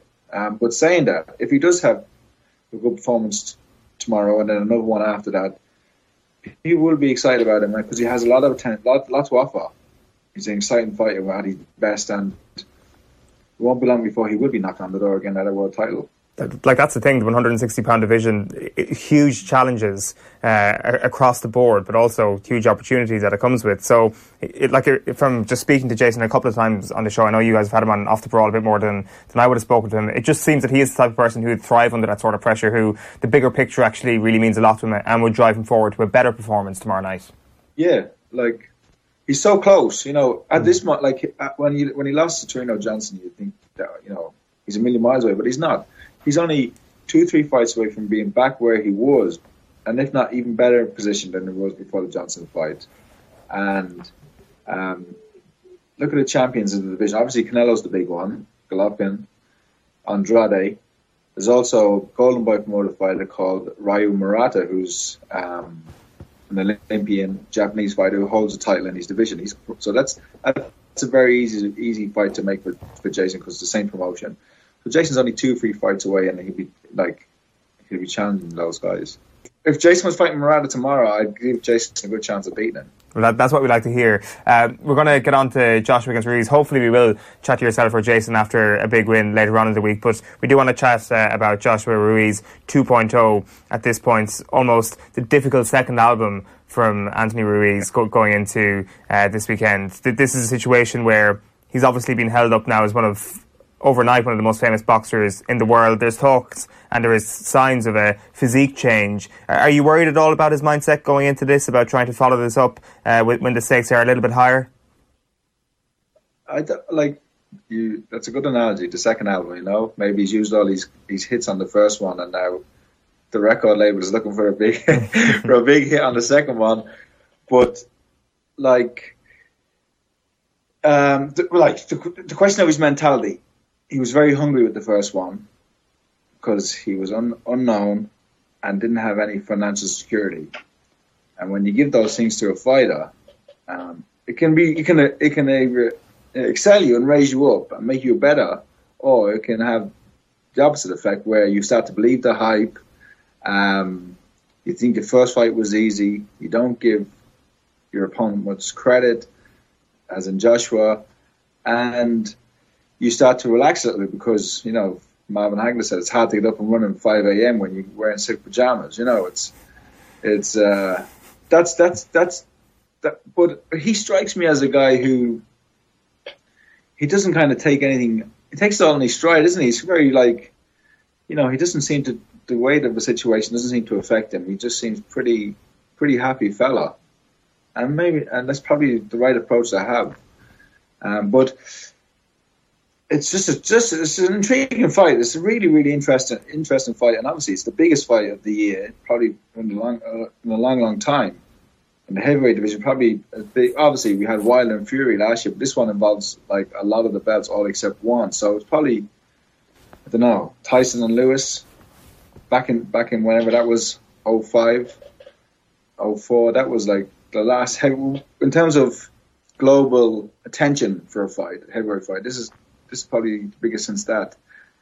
And it's in terms of it being a contest, it's very intriguing too, because we all know what happened the first time around. But who can make the adjustment? Can Joshua change? Can he fight a different fight? Will he be able to hold his nerve? Or will Ruiz just do the same thing? You know, it's an intriguing style, match of styles. It's very, very intriguing stylistically, but even just to go back to that weight point, it seems that they've both changed a little bit. According to Eddie Hearn, there is a good bit of weight shed from Anthony Joshua at this point. Like, I know Hearn is obviously there to big up a fight always, but he said he was 17 stone 10 in the first fight, but he's much, much lighter now. I think he'll weigh in around 17 stone 2 pounds. He's not been pumping weights. He's been watching his diet, eating really clean. This camp has been 15 or 16 weeks, not 10 or 11 as normal. He's been sparring. I would say, Andy, that diet and eating really clean and sparring should probably be part of your camp, regardless of the stakes of a fight. Yeah, but it's sometimes there's so much emphasis put on the other aspects of boxing and they can take place. And true.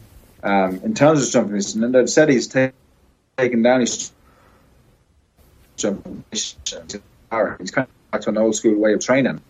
And I think that would be very good for him because he hasn't got a lot of experience. You forget he's still learning. He's still started boxing late, won the Olympic heavyweight title. Really, when I don't know, like the Cuban probably beat him in the final. The finals were in London, the Olympics were in London, and they probably gave him the decision. And then he was propelled in his 17th fight. He fought for a world title. Guys are getting an education, and most of them don't fight for a world title until like the 26th fight. He fought for a world title in his 17th fight. Education in terms of a boxer has been stunted, and that was apparent outside. You could see that he hasn't got those instincts that are embedded and ingrained in you that you learn from a young age when you're boxing all the time. I've had there's big some sort of controversy from people who don't know, but when Robin Cracken said, I knew my fighter was concussed in the corner when he talked about Joshua, and there was some, that was a quote that went around the world, like boxing, a fighter fighting concussed. But look, I've had fights like that myself where I've been knocked down, and it's not until 4 or 5 rounds later where you realise you're actually in a fight, but somehow you've gotten through the previous 5 rounds because you have instincts built up. And he doesn't have those instincts, Joshua. So I think him going back to a training camp where he's sparring a lot, and it can only be good for him. It can only be good. And he's never given a reason why he underperformed or an excuse. He's never. But I listened to an interview with him today, and he came as close as he ever did to giving a reason. And we were saying that, and it's quite valid, that he was preparing for another guy, Jarrell Miller, who failed a drug test, I think 3 weeks before the Ruiz fight. So they had to find a replacement. And Miller is a big guy, 6'5", big, huge guy. And then he comes down to fight Ruiz, who's 6'2", maybe 6'1", and completely different style. And so there was a change in sparring partners in terms of the height and stature and their styles. And he said, he didn't say it outright, but I could tell by the words, without saying it, that he had a hard time adjusting to Ruiz's style in the ring because it wasn't what he was seeing every day in training, preparing for Miller.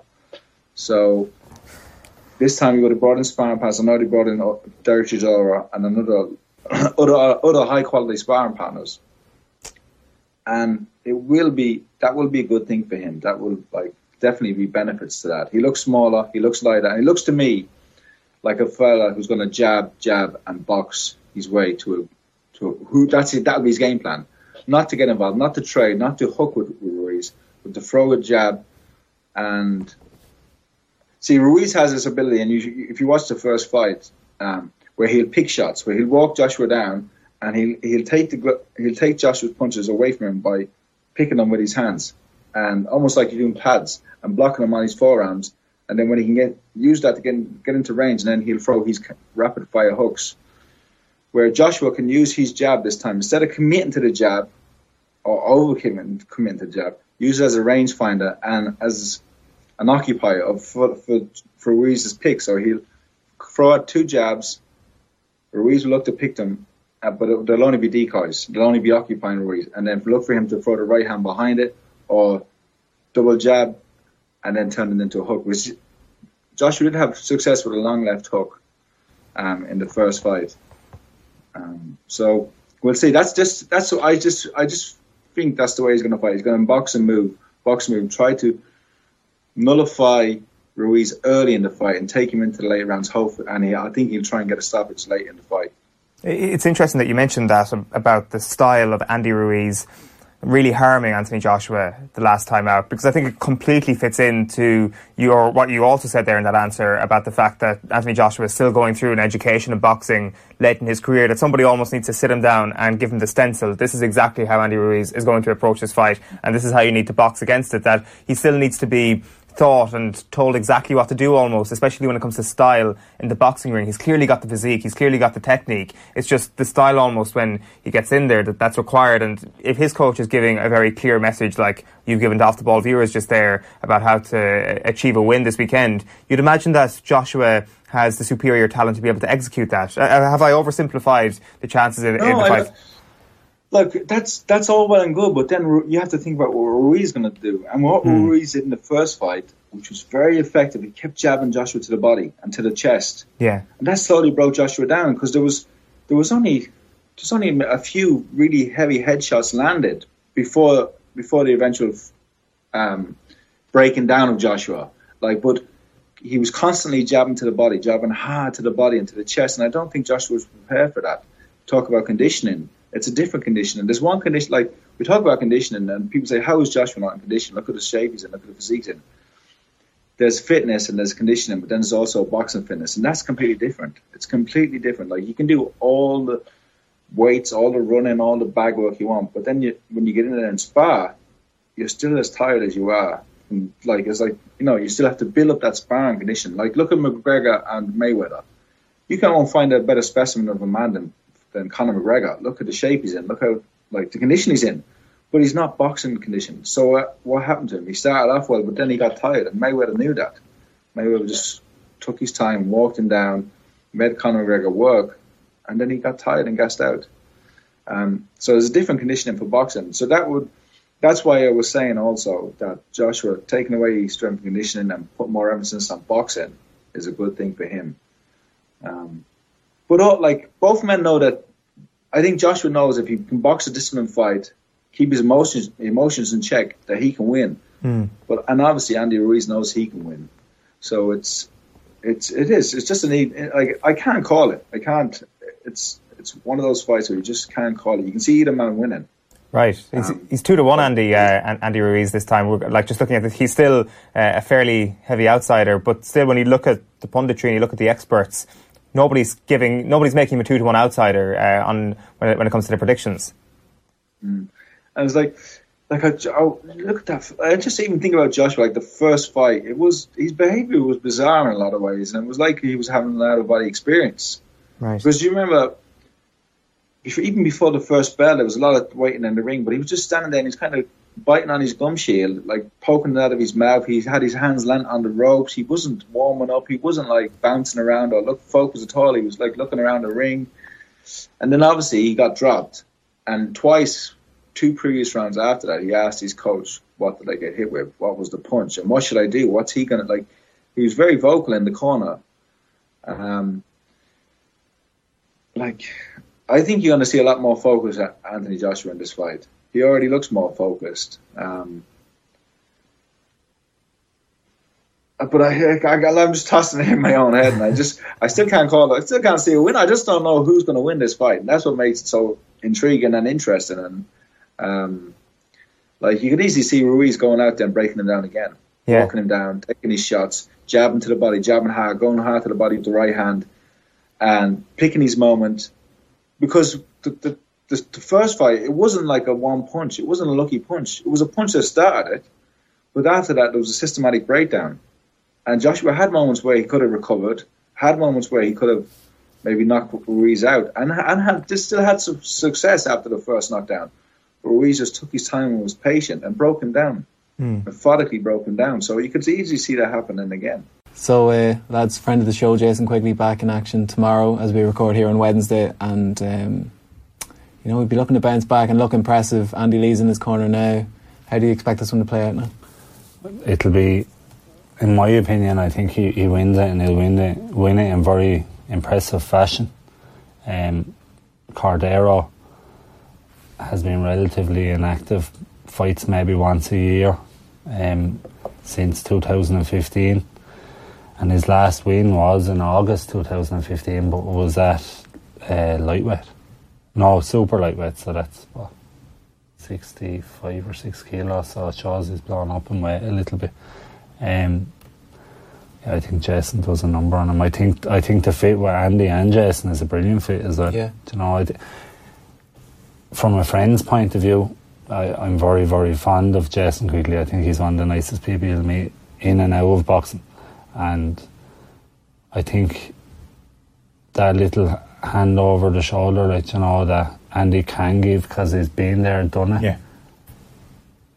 They have a friendship as well, so I believe the trust thing will happen. Like, because Jason he needs to pin down a trainer now as well. He's changing, like he's gone from Billy to Jack nearly, so he needs to pin down his trainer, and I think from him, he's very he likes being at home. You know, he's in a long-term relationship with a lovely girl in Donegal, and like, the fate of just being in Ireland. Yeah, the dove now. I don't know. He's very proud Donegal man, but I think this just works better for him. Yeah, it's the whole Golden Boy thing, though. Does he need to be based in New York, and does he need to be based in Boston, that type of area? Yeah, I think they've both been sort of, Andy and himself have been quite open about wanting to fight on the East Coast or maybe even in the UK, and this feels almost like a contractual thing where, right, we have to get one more fight out this year in anywhere. Let's just get a win. Well, it's important for him to get a win for that jail, you know, to see how that works, and it's a confidence for both of them then, you know, the both of them can build off it and work to the new year. But like Jason Quigley's talent and ability, I believe he can be a world champion still, like, you know, and just to slip up, something went wrong. I don't like saying this, and I sort of said it off air to you last time. I never felt that the fit, and I'm not putting Dominic Ingle down, he's a fantastic trainer, but I never felt that fit was right for Jason, because Jason is such an elusive boxer anyway.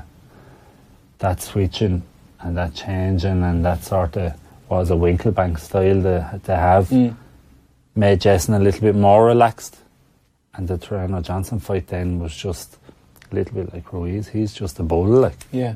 So that relaxed approach wasn't, whereas Jason's such a phenomenal boxer, like, you know. So I think Andy will have schooled that, you know, don't go away from what you're really good at and get back to it, and just he'll add to his bow as well. Yeah, because it's like what we were saying about Joshua, that like hammer the hammer with Quigley as well, where if you're a really good technical boxer, no frills, just really good on all the fundamentals, strip it back, just get in there and do it. And if you put it together, and another thing Andy always says, and you row in behind him, sure, that it's not the knockout punch that you're looking for, it's when you put stuff together. Andy is the greatest advocate of that. Like, you never really saw his knockout punches coming, and bang, they came. Yeah. So another thing about Andy, Phil, and Niall touched on it there, that Jason Quigley, one of the nicest guys in Irish sport, and as was Andy. But what the difference was, or so far anyway, was when Andy got in the ring, he was a machine, and you know, he's cold and calculated. Quigley always, maybe, you know, he doesn't have the killer edge quite yet, and Andy said it last week, you know, he can be a nice guy when he's up in Donegal, but when he gets in the ring, he needs to be a bad MFer. Yeah. So that's what we're looking for, a bit of bite this week. Also, if he could, obviously he wants to get back to winning ways, first fight with Andy as trainer, but make a statement, and also you can go to Andy and Jason can go to Golden Boy after and say, like, this guy, you know, we've changed a few things, and we'd like to get a fight, whether it's in the UK or on the East Coast of America. So obviously the more emphatic the performance, probably the better the negotiating chips are in this situation. But look, the most important thing is that he gets a win and he gets to try out all these things that they've worked on in the gym.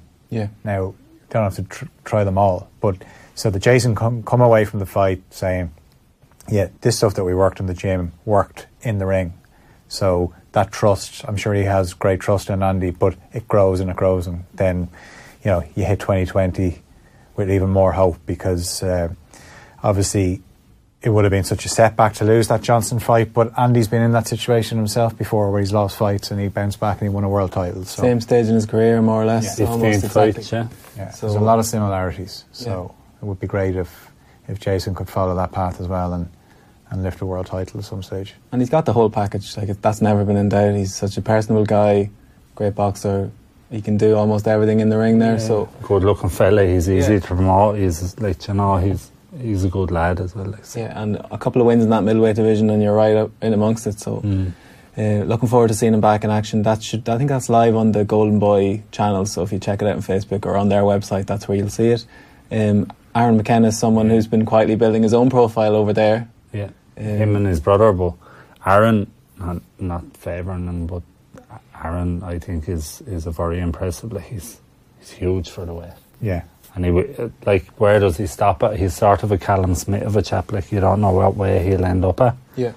But I think he's very, very good. I didn't look at there's very little on Gatan on Boxrec even, so it's another learning fight. He's only a kid. He's really young still, like, so. But they're building him to put him on that show with Jason. Is trying to attract Irish support over there, I'd imagine. So it's brilliant for him, but like that, an Irishman in America, he probably on the wrong side of the state. Like, so. And yet he's become quite well known over there. Like Robert Garcia, that's a great link up. One of the best trainers in the world, in my opinion, and that can only bode well for him. It'll be interesting to see, and such a young lad, and that's going to become the norm now. We saw the mess that was the national championships in the amateurs last week, and you can imagine if I was in their situation thinking, I can't be relying on these factors outside my control. I'm going to take this in my own two hands and try and carve my own career path, and that's what those lads have done. Quite a brave way as well. Very brave, yeah, for kids, like, to completely uproot and go, like, but it's working out so far for him.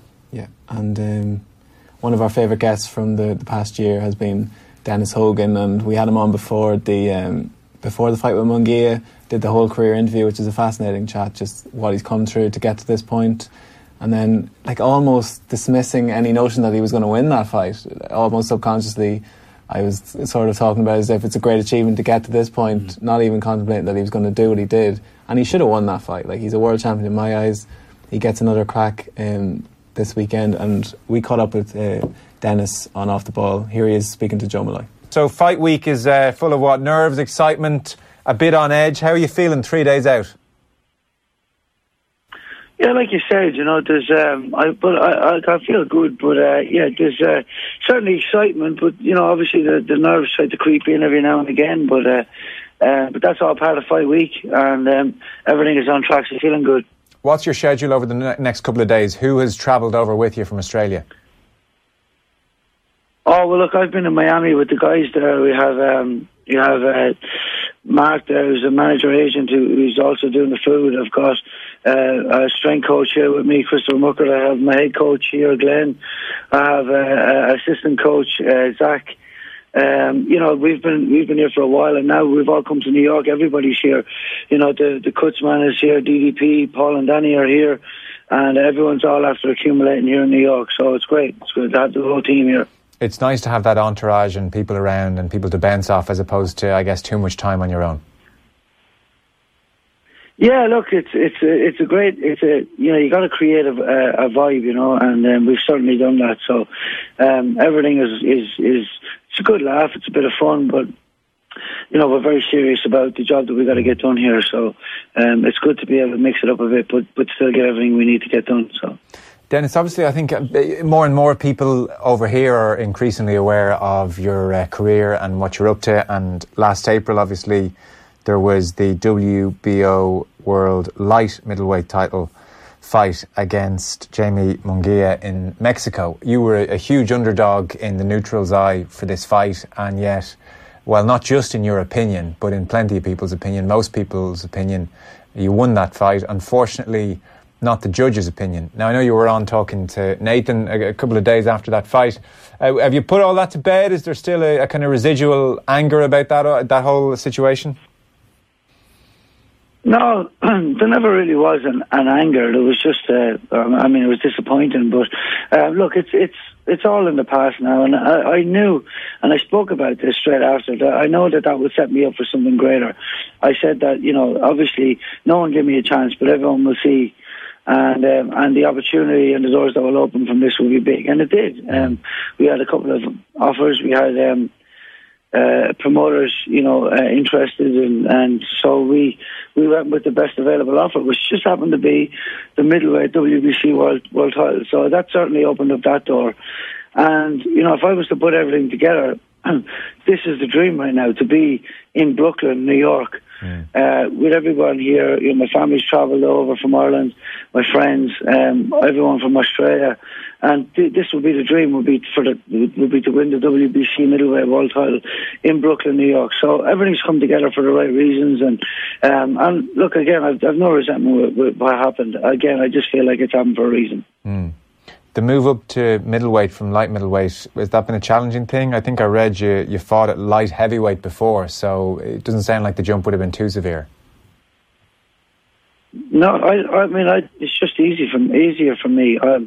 I've allowed myself, because I can put on muscle quite easily, and I've allowed myself to put on an extra kilo of muscle, which we can visibly see in my back especially, and stronger legs as well. So I've done that, and it just means that I don't have to dehydrate quite as much. I'm very good at dehydrating a good few kilos to make weight, but then putting it back on. But now not having to do that, I feel like I'll be stronger. So it's just easier for me. Okay, so it's actually a more natural weight for you to fight at. You feel better for it? 100%, yeah. Tell us about your opponent then. Charlo, two-way world champion. Very accredited in his amateur and pro career. He's undefeated, but it's all about rising to the challenge. And I certainly was very excited about this because, again, Munguia was also undefeated, but we caused some problems there, and I know we can do the same thing. So we sat back, developed a good game plan, and I've got full belief in the game plan, and I've been executing it really, really well of late. So we'll just get in Saturday night, let the game plan unfold. I'm ready to do whatever I need to do in there to get the win, and then obviously we'll get the WBC strap and bring it home. So very excited about that. It's funny looking back. Munguia was a huge favourite in that fight back in April. I think he was 25-1 on, and I look at the current fight against Charlo and he's 16-1 on. So once again, you're going in as the neutral's underdog. A lot of time being the underdog, I think especially in combat sport, can get on top of you a little bit and can get into your mindset. You clearly in April responded really well to being an underdog and rose to the occasion. Talk to us about doing that, about not letting other people's expectations get into your head. Yeah, look, I figured out a good few years ago that other people's opinions mean absolutely nothing. It's really all down to how you feel about yourself and what you know about yourself to be true. So I've done the work. I've done so many hours, 3 to 4 hours a day for the last 12 weeks at least, to be fit and ready for this fight. You work the game plan, you go over it meticulously and rigorously, and before you know it, you can't see any other outcome but to be able to do what you plan to do and what you need to do to win.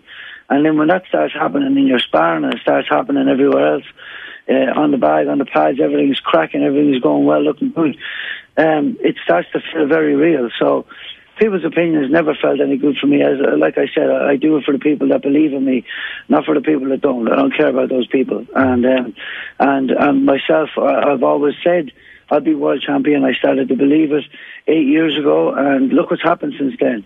I shouldn't be where I am today, really, in terms of, you know, everyone's opinion. So I've got here. I'm ready to do what I need to do, and it's all good. Yeah, no, it certainly sounds it. I mean, people might listen to you and say, oh, you really kind of thought about doing this 8 years ago, and might think you're younger than you are. Like, you're 34 years old. It hasn't been a straightforward journey, clearly. Can you give people who maybe aren't as familiar with your story a sense of that, Dennis? Yeah, okay. So, I mean, I went professional, I think around 26 years of age. I always wanted to be a professional, and I never actually had any big goals to go to the Olympics or World Championships as an amateur. But it's. I mean, at that stage, I wasn't doing the work anyway. So, but I knew that when I went professional, that I would go all in. That was, you know, winning fights there and getting up as far as I could, and obviously the dream of being a world champion. But, you know, back then I felt like, you know, that's just a dream, that's just what you want. But, you know, I had 2 fights, two wins was good, and then I had a draw for my 3rd fight. And, you know, and with a couple of things on top of all of that, my grandfather saying, you know, give it everything you've got. And after he passed away, the penny dropped. I said, you know what, I've just had a draw on my 3rd fight. If I don't put in now, and this is all going to vanish. So I just made the goal that I'm not just going to, you know, aim to achieve to be world champion. I'm going to make sure and do it, and I'm going to feel how it feels to be world champion. I'm going to make every decision I make off what will a world champion do. And from that point onwards, I just rose from strength to strength. Got on TV fighting, got some really good wins, kept winning a national title, then world ranked, and here I am today now, going for my 3rd world title fight, and the belief is strong, very, very strong. I mean, I had strong belief going to Mexico that I would be world champion, and that didn't change, you know. Even though we didn't get the decision there, even in the interview, I knew that the opportunity would still be there. My goal is still wide open to achieve, and that I will achieve it. So after that happened, we chased the rematch, didn't get it. But I kept my head down and I kept training hard, because I knew my opportunity would arise again from what happened there.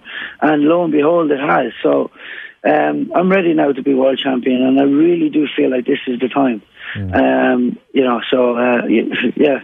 It's just it's exciting, but you know, I'm focused, and I've gone to a whole new level of my training since the Munguia fight. So very excited about all of that. And the change in your mindset is that clear in your memory. It was the passing of your grandfather. That's what triggered it, definitely, in your head. You remember that moment? I remember that moment so well. Yeah, I do. You know.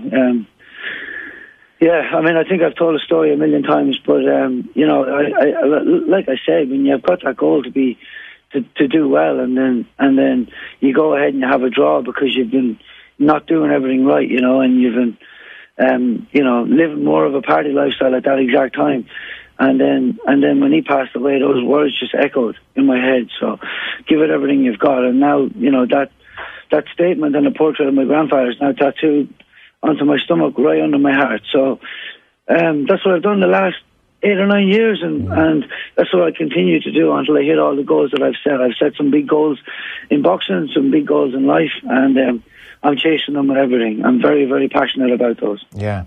Just 2 last quick questions. Clearly, we're starting to get to know you a bit better over here. What's your profile like in Australia? I was reading that a couple of different Australian channels are coming over to New York with you. Yeah, I get great media coverage over in Australia. I'm very, very thankful and grateful for it. But yeah, I mean, it's pretty big over there. The boxers that make it onto the world scene that get brilliant coverage. So it's good. Yeah, it's great. I mean, I couldn't ask for any more, you know. And I'd like to see all fighters, you know, get that sort of coverage too. So hopefully that's something that, you know, that sparks it. I know certainly.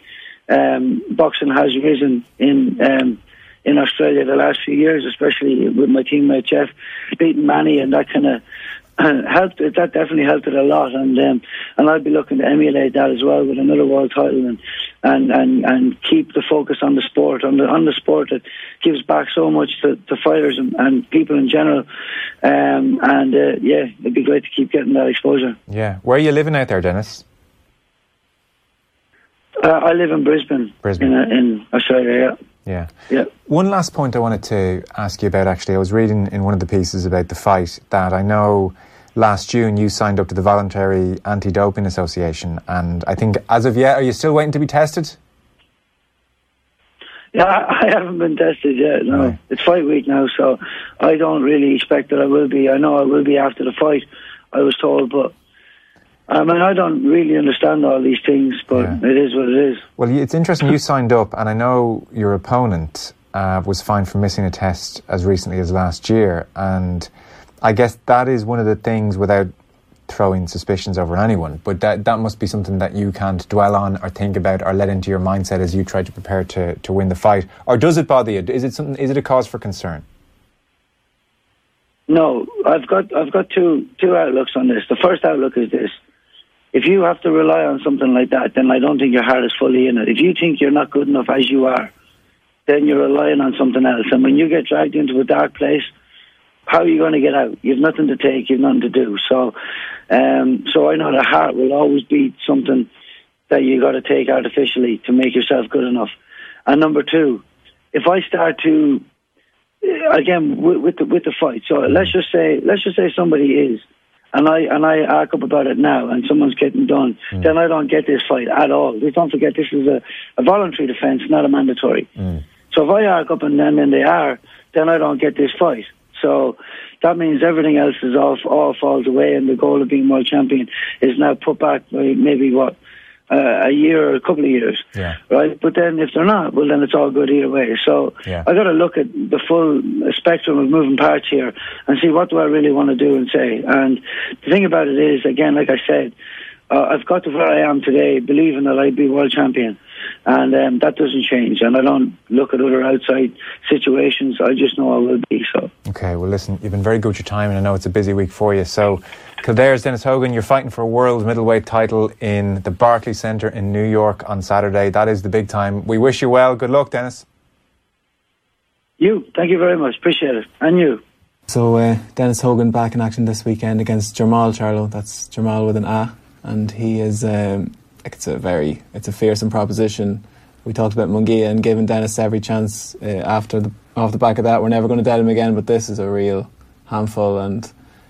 But what a stage in Brooklyn, headlining on Showtime. You know, he's gotten to this point on his own back, and as we said, we're not going to write him off, but this is a tough ask. It's a big ask. Charlo is impressive, very quick, keeps his hands extremely high. Everything set up off the jab as well, and then loops that right hand, tries to loop it. Throws is sort of weird actually, the way he throws his right hand, but when it lands it's destructive enough. But how can you, Dennis Hogan deserves a chance with anybody now, do you know what I mean? And he's a phenomenal man, so his self-belief, he wouldn't have took this fight if he didn't think he'd win it, so that alone makes me think he'll win it. And we've spoken so much about his coach, the game plan will be spot on. If he can execute it, he's going to be in with a really big shout.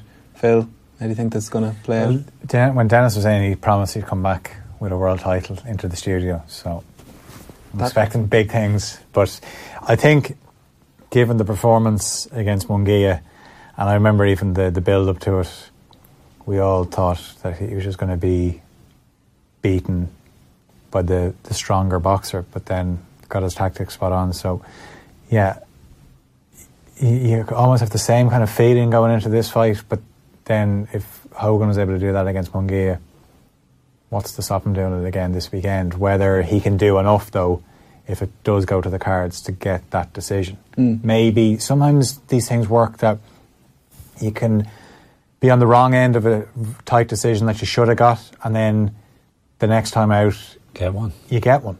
And you know, it's meant to be scored round by round, but judges, I'm sure, they cover so many fights that they probably know the backstory. Yeah. That Hogan's a bit more well known now after that fight as well, and that definitely counts in terms of judging. Yeah. That he's not the unknown as he was. That, then again, even if he was well known, was he ever getting that decision in Mexico? Paulie was saying he thought Dennis won, so like he'd be on the call this week. So there'll be, if anyone's going to be objective about this, it's Malignaggi. He wasn't afraid to say that if Fury beat Wilder, he wasn't afraid to call it out on Sky Sports either. So not afraid to talk. No, he's definitely not afraid to talk. The magic man. That can be for sure. So best of luck to Dennis. We're right behind him, and hopefully he can do the business this weekend. Before we go, should look back briefly at last weekend. The clock's against us, but Carl Frampton back after 11 months out, and you know, he said himself he felt like a retired fighter after the Warrington fight, and after what transpired in the last year with the ornament falling on his hand and all these setbacks, legal issues outside the ring, just to even get back in there and win it's a relief. And look, like his hand, he obviously still had, I think he's broke his hand again, but I think it was a phenomenal performance. Boxed very well. Body shots were beautiful. Really clever, phenomenal. I know we're stuck for time, so that's all I'll say. It was brilliant. And McCreary, on paper, it was all wrong for Frampton. You know, like moving up, granted it wasn't all the way up to super feather, but catch weight and the dimensions looked to be in McCreary's favour. And it's always difficult, regardless of the level they're fighting at, to take someone's undefeated record. And he breezed through him. Like, it was a really impressive performance. Like, McCreary obviously hadn't done the rounds in the ring. And it's almost as if you think back to the fights that Frampton has lost, and it's fighters that put you under extreme pressure. Yeah. And that didn't happen. So it was perfect for Frampton. He was able to, and also fighting a bigger man, he was even getting his jab in ahead of him. And once he got that, then even the last round, Jamie Moore said to him, "Last round, enjoy it." I thought Jamie Moore, very impressed with Jamie Moore actually last week. But it was that kind of night for him where it was an easy night. Though it's very easy to call. Body punches and McCreary McCreary will have learned a lot from that, because he didn't go out, and there was one. Was it the seventh? I don't think he went out with the belief that he could win it. Was it the seventh round? Started the seventh round after he got a telling off in his corner. He came out swinging for a bit, and you know he had a little bit of success, but it was almost like a little spurt, and then it was over, and Frampton got more body shots in. But the body shots were very impressive, and at one stage he landed 2 hooks. Beautiful, and 2 left hooks. So, great, and you know he's going to get a world title shot, and he could be Jamel Herring, isn't it? Yeah, a 3-weight world champion, which put him out in his own, and Irish boxing history. It's quite an achievement if he can do it. Looks like it could be Belfast. Herring seems one of the great guys in boxing, Jamel Herring. He seems well up for coming to Belfast, and if anyone's going to do it, it will be him. He mentioned it, and Carl said, "Listen, you're the champion. I'll fight you here." So. Either way, it'd be a cracking fight, and we'll preview that if and when it happens. Just before we wrap up here, Niall, we know you're going to be back in the springtime, all going well. Anything else in the Celtic Warriors? Spike has a big fight booked. Spike has a massive fight with Munguia in January, and after Dennis's performance, you'd have to believe with Spike's power that he could do it, but he's training very well. His main sparring partner is Craig O'Brien. Craig O'Brien will be announcing a massive fight on the You're excited for this? Yeah, on the Next Gen card in December 19th. I think it's the Thursday night card that they do. A title fight, a 10-round fight. The opponent, it'll be announced during the week, I think, and he's flying. Craig O'Brien is really going well, so it's a big win for him here. Sort of sets up something for him as well, which would be great, because a good guy and a massive story. He's a great story as well, so hopefully it works out for him. Yeah, people just need a break, and he's finally going to get the platform. And he's been raving about him. He's been sparring Paddy Donovan and Jason Quigley, so hopefully Craig can get this big break. Great, pleasure to have your company as ever, Niall. Thanks a million, Phil, as ever, and thanks to Tom for putting the show together. That's all for this week. Big weekend this week, and we'll be back to recap it on next week's show.